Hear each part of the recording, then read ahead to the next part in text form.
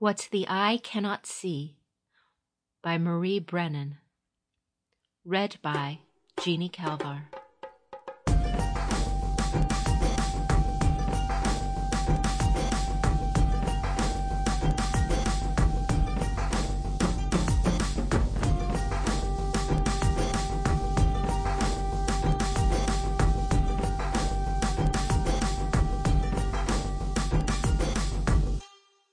It began with a request for paper. A simple request, one that Chiari delivered without giving it much thought.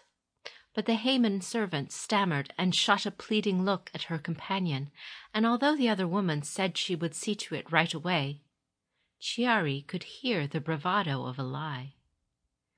They were servants in the imperial palace, and yet they didn't know where to find paper. It might have been a calculated insult. The Scorpion ascendancy over the imperial court was complete, and they held no love for Kitsuki-trained courtiers who, depending on temperament, saw ferreting out Scorpion secrets as something ranging from a sacred calling to the most entertaining challenge around. Someone, perhaps even Bayushi Kachiko herself, might have given orders to assign the least competent servants to assist Chiari in her diplomatic duties. Except that the next morning Chiari saw another servant stop halfway down the veranda and look around in confusion, then turn and retrace his steps. Her own path took her more or less in the same direction, and as she passed the room the man had entered, she heard him ask someone where the lantern oil was kept. After that, Chiari began to pay attention. Messages and tea trays that took too long to arrive or went to the wrong place. Samurai who had been resident in the imperial palace for many years, complaining that someone had forgotten that they preferred cold tea with their breakfast, or hated the scent of camellia. Mistake after mistake, none of them large, but all of them pointing to the same conclusion. A surprising number of the servants in the palace were new to their jobs. The first layer of truth. But as the Kitsuki taught their investigators, each answer begat more questions. Why new servants? And where had the old ones gone?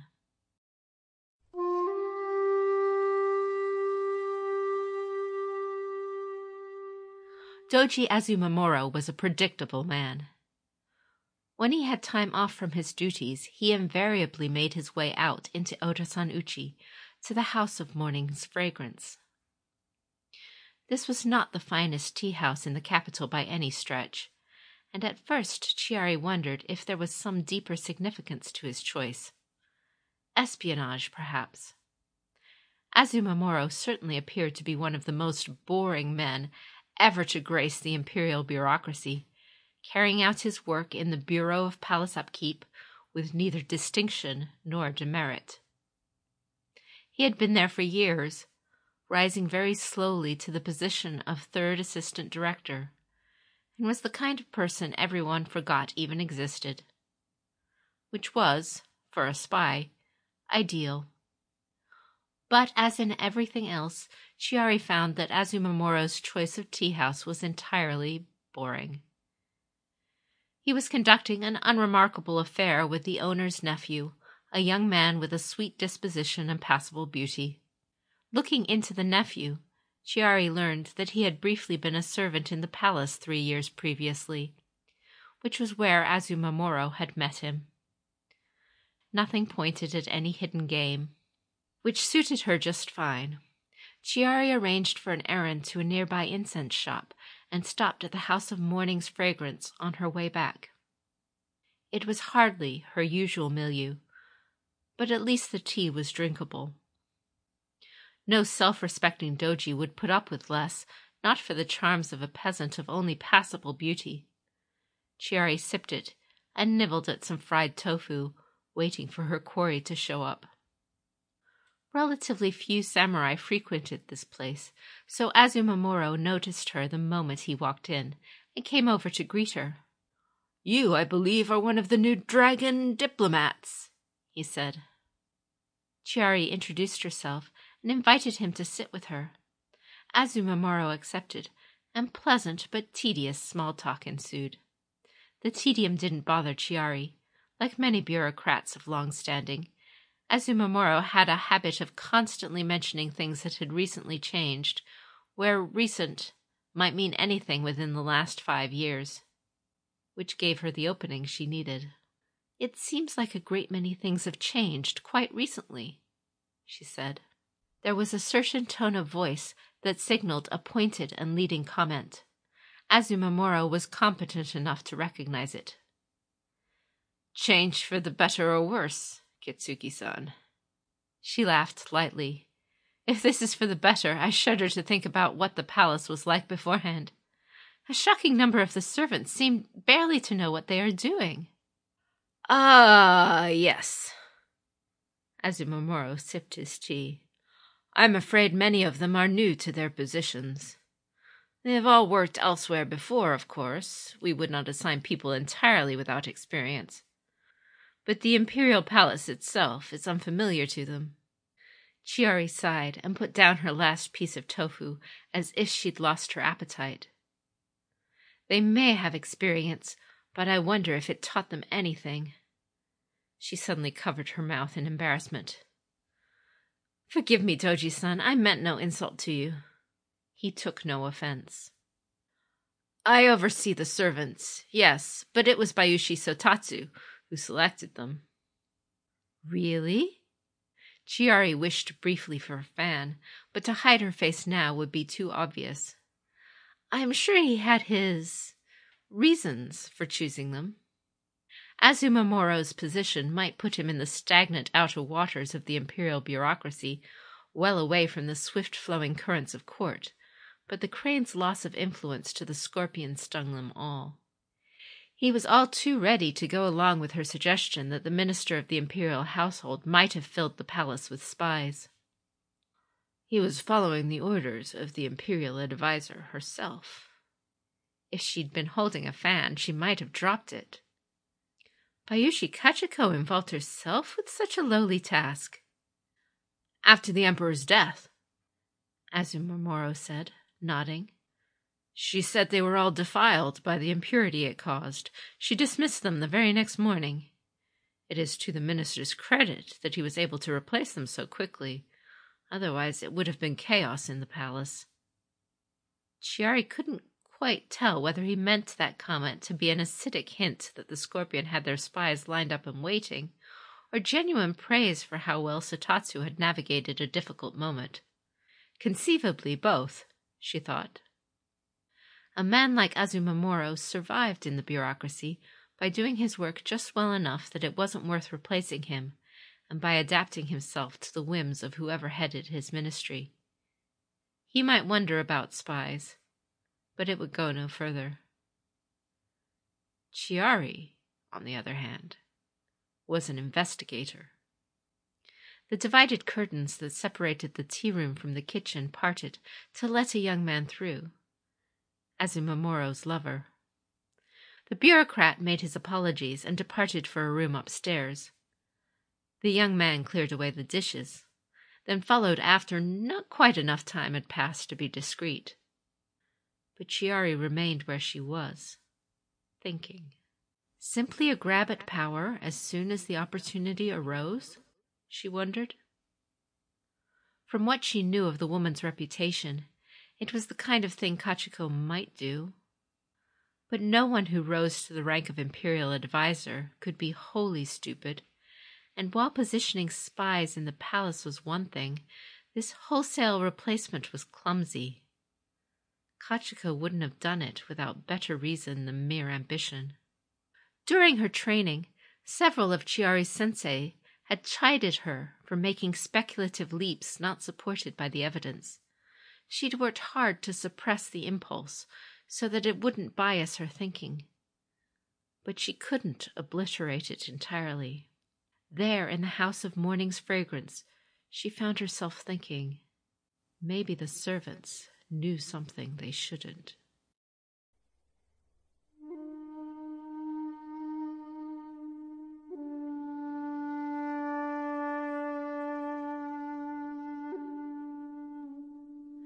Kitsuki Yoruma stood with his hands linked behind his back, gazing out the window of his office as Chiari reported on her usual duties. When she finished, he said, "Thank you. I'll write to Asako-san myself. Please request an appointment with—" He turned as he spoke and caught sight of her expression. "Is there a problem?" "A private matter, I'm afraid," Chiari said, feigning reluctance and deep embarrassment. She curled the fingers of her left hand inward, the signal to take steps against eavesdroppers. The Dragon Guest House ought to be secure, especially with one of her own school in charge. But given what she'd learned since speaking with Azumamuro, it was better to be cautious. She was fairly confident she'd avoided Scorpion watchers while making her inquiries around the city. But fairly confident was not the same thing as certain. Yoruma sighed as if irritated and closed the shutters. In the sudden dimness, he opened a hidden drawer in his desk and took out a strip of calligraphied paper, an ofuda from a special temple in Shirokitsuki. He affixed it to the join of the shutters, warding them against eavesdroppers. "What is it?" he asked, in the weary tone of a man prepared to receive bad news. "I have learned some things of an alarming nature," Chiari said, "but to confirm what I suspect, I will have to do something dishonorable, which will bring great trouble on the clan if I am caught. If you wish me to, I will tell you what I know, but in the event of difficulty, it may serve the clan better for you not to know, so that you will not lie when you say you are ignorant. I will follow your will, my lord." Yoruma was too experienced to ask any pointless questions. He only stood, lips pressed together in thought, for several long moments. Then he said, "Are you certain the issue is grave enough to merit the risk?"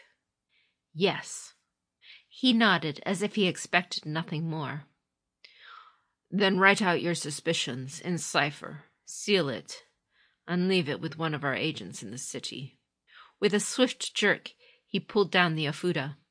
"I am disappointed in you, Kitsuki-san. Your previous superior spoke more highly of you than this. But if this is the standard of service I am to expect, then I have no use for you here. As of this moment, you are dismissed from service here in Otosan-uchi. You leave for our lands tomorrow." "Yes, Kitsuki-sama," Chiari said, kneeling and touching her head to the floor as if she were in disgrace. It wasn't a perfect solution. The Scorpion would suspect intrigue regardless. But Yoruma would be able to say, with perfect honesty, that by remaining in the capital she had disobeyed his orders, and that would help mitigate any suspicion from the other clans. He would have someone else read her coded report and tell him its contents once it was safe. But all of that, Chiari hoped, was a mere precaution. She had no intention of being caught.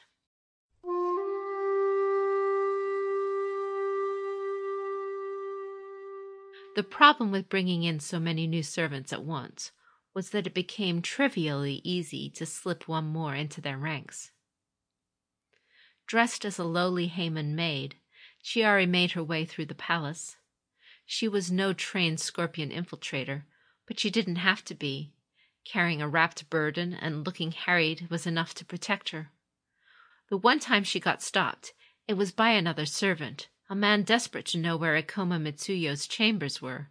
Fortunately, Chiari knew, and sent him quickly on his way. She had no illusions as to what would happen if she were caught, though. A few of the servants had been dismissed, and were now working at new jobs elsewhere in the city. But many had simply vanished. And although Chiari based her next deduction on her knowledge of Bayushi Kachiko, rather than direct evidence, she had every reason to think the missing ones were dead.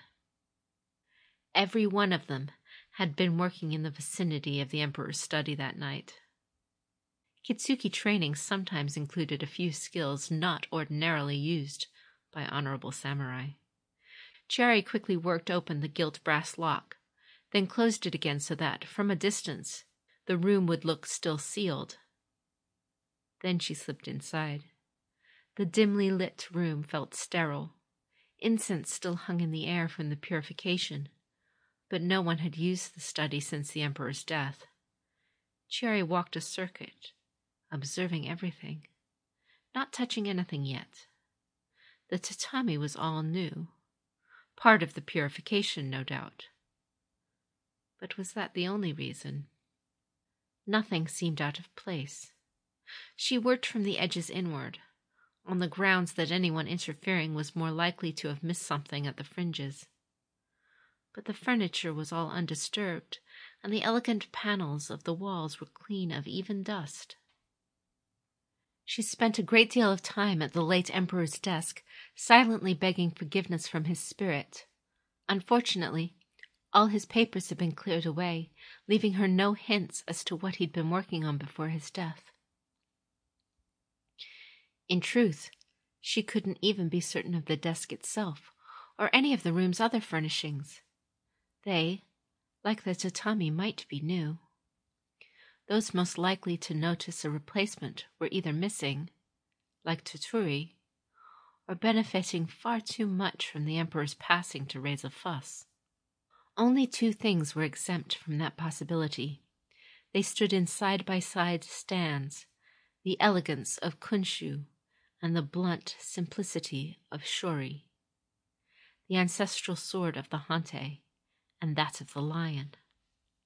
She'd already examined them during her first pass, but respect had kept her at a slight distance.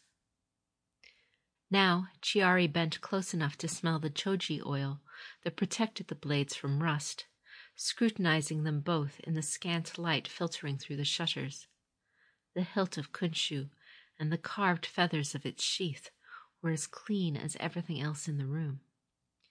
But on the hilt of Shori, holding her breath and offering another apology, this time to 1,000 years of outraged lion ancestors, she lifted the blade from its stand and carried it to a brighter spot by the round window. On its hilt there was a single, minuscule speck of dried blood. Chiari's pulse jumped, heedless of the traditions surrounding the blade, but careful to avoid erasing any evidence. She drew it from its sheath, angling it this way and that until she was absolutely sure. Apart from that single speck, Shori was clean. Voices outside made her crouch lower beneath the window. When they passed, she hurried to replace the blade on its rack, all too aware that she had already pressed her luck further than most would dare. But she couldn't leave without completing her investigation, and so she knelt before Kunshu and bowed her head to the floor. Silently she prayed, "May any punishment for this blasphemy fall on me and me alone, for what I do in the service of not just my clan, but the Empire." Then she rose and drew Kunshu. An instant later she slammed it back into its sheath and dropped it to the floor. The clatter was appallingly loud, but Chiari could barely hear it over the shrieking horror in her mind. "No, no, no! Blessed fortunes have mercy!" It was irrational. It had no basis in evidence. It was more than a mere speculative leap. It was wild supposition, a visceral reaction she could not justify in the least. But over and over in her mind, one horrific realization echoed. It's cursed. The ancestral sword of the Hante is cursed. Chiari wasn't a Shiginja, and she knew no more of theology than she had to. But she felt it in her bones. This sacred relic had been stained beyond recall, as if someone had used it to commit an unforgivable, blasphemous crime, like killing the Emperor. The possibility was almost too huge to contemplate, that the Emperor had not died of ill health, but had been assassinated. A spot of blood on Shori's hilt, a room more clean than mere purification would require. Servants dismissed, servants missing, the ones who had been closest when he died. Taken altogether, it barely counted as proof of anything. much less murder. But the screaming certainty within her mind would not be quiet. She would not be able to sleep nor eat, much less concentrate on her other duties, unless she told someone. Yet Chiari could barely imagine herself facing Yaruma and telling him. I think that Khonshu is cursed. He'd undergone the same training she had. He would want evidence. She would find it.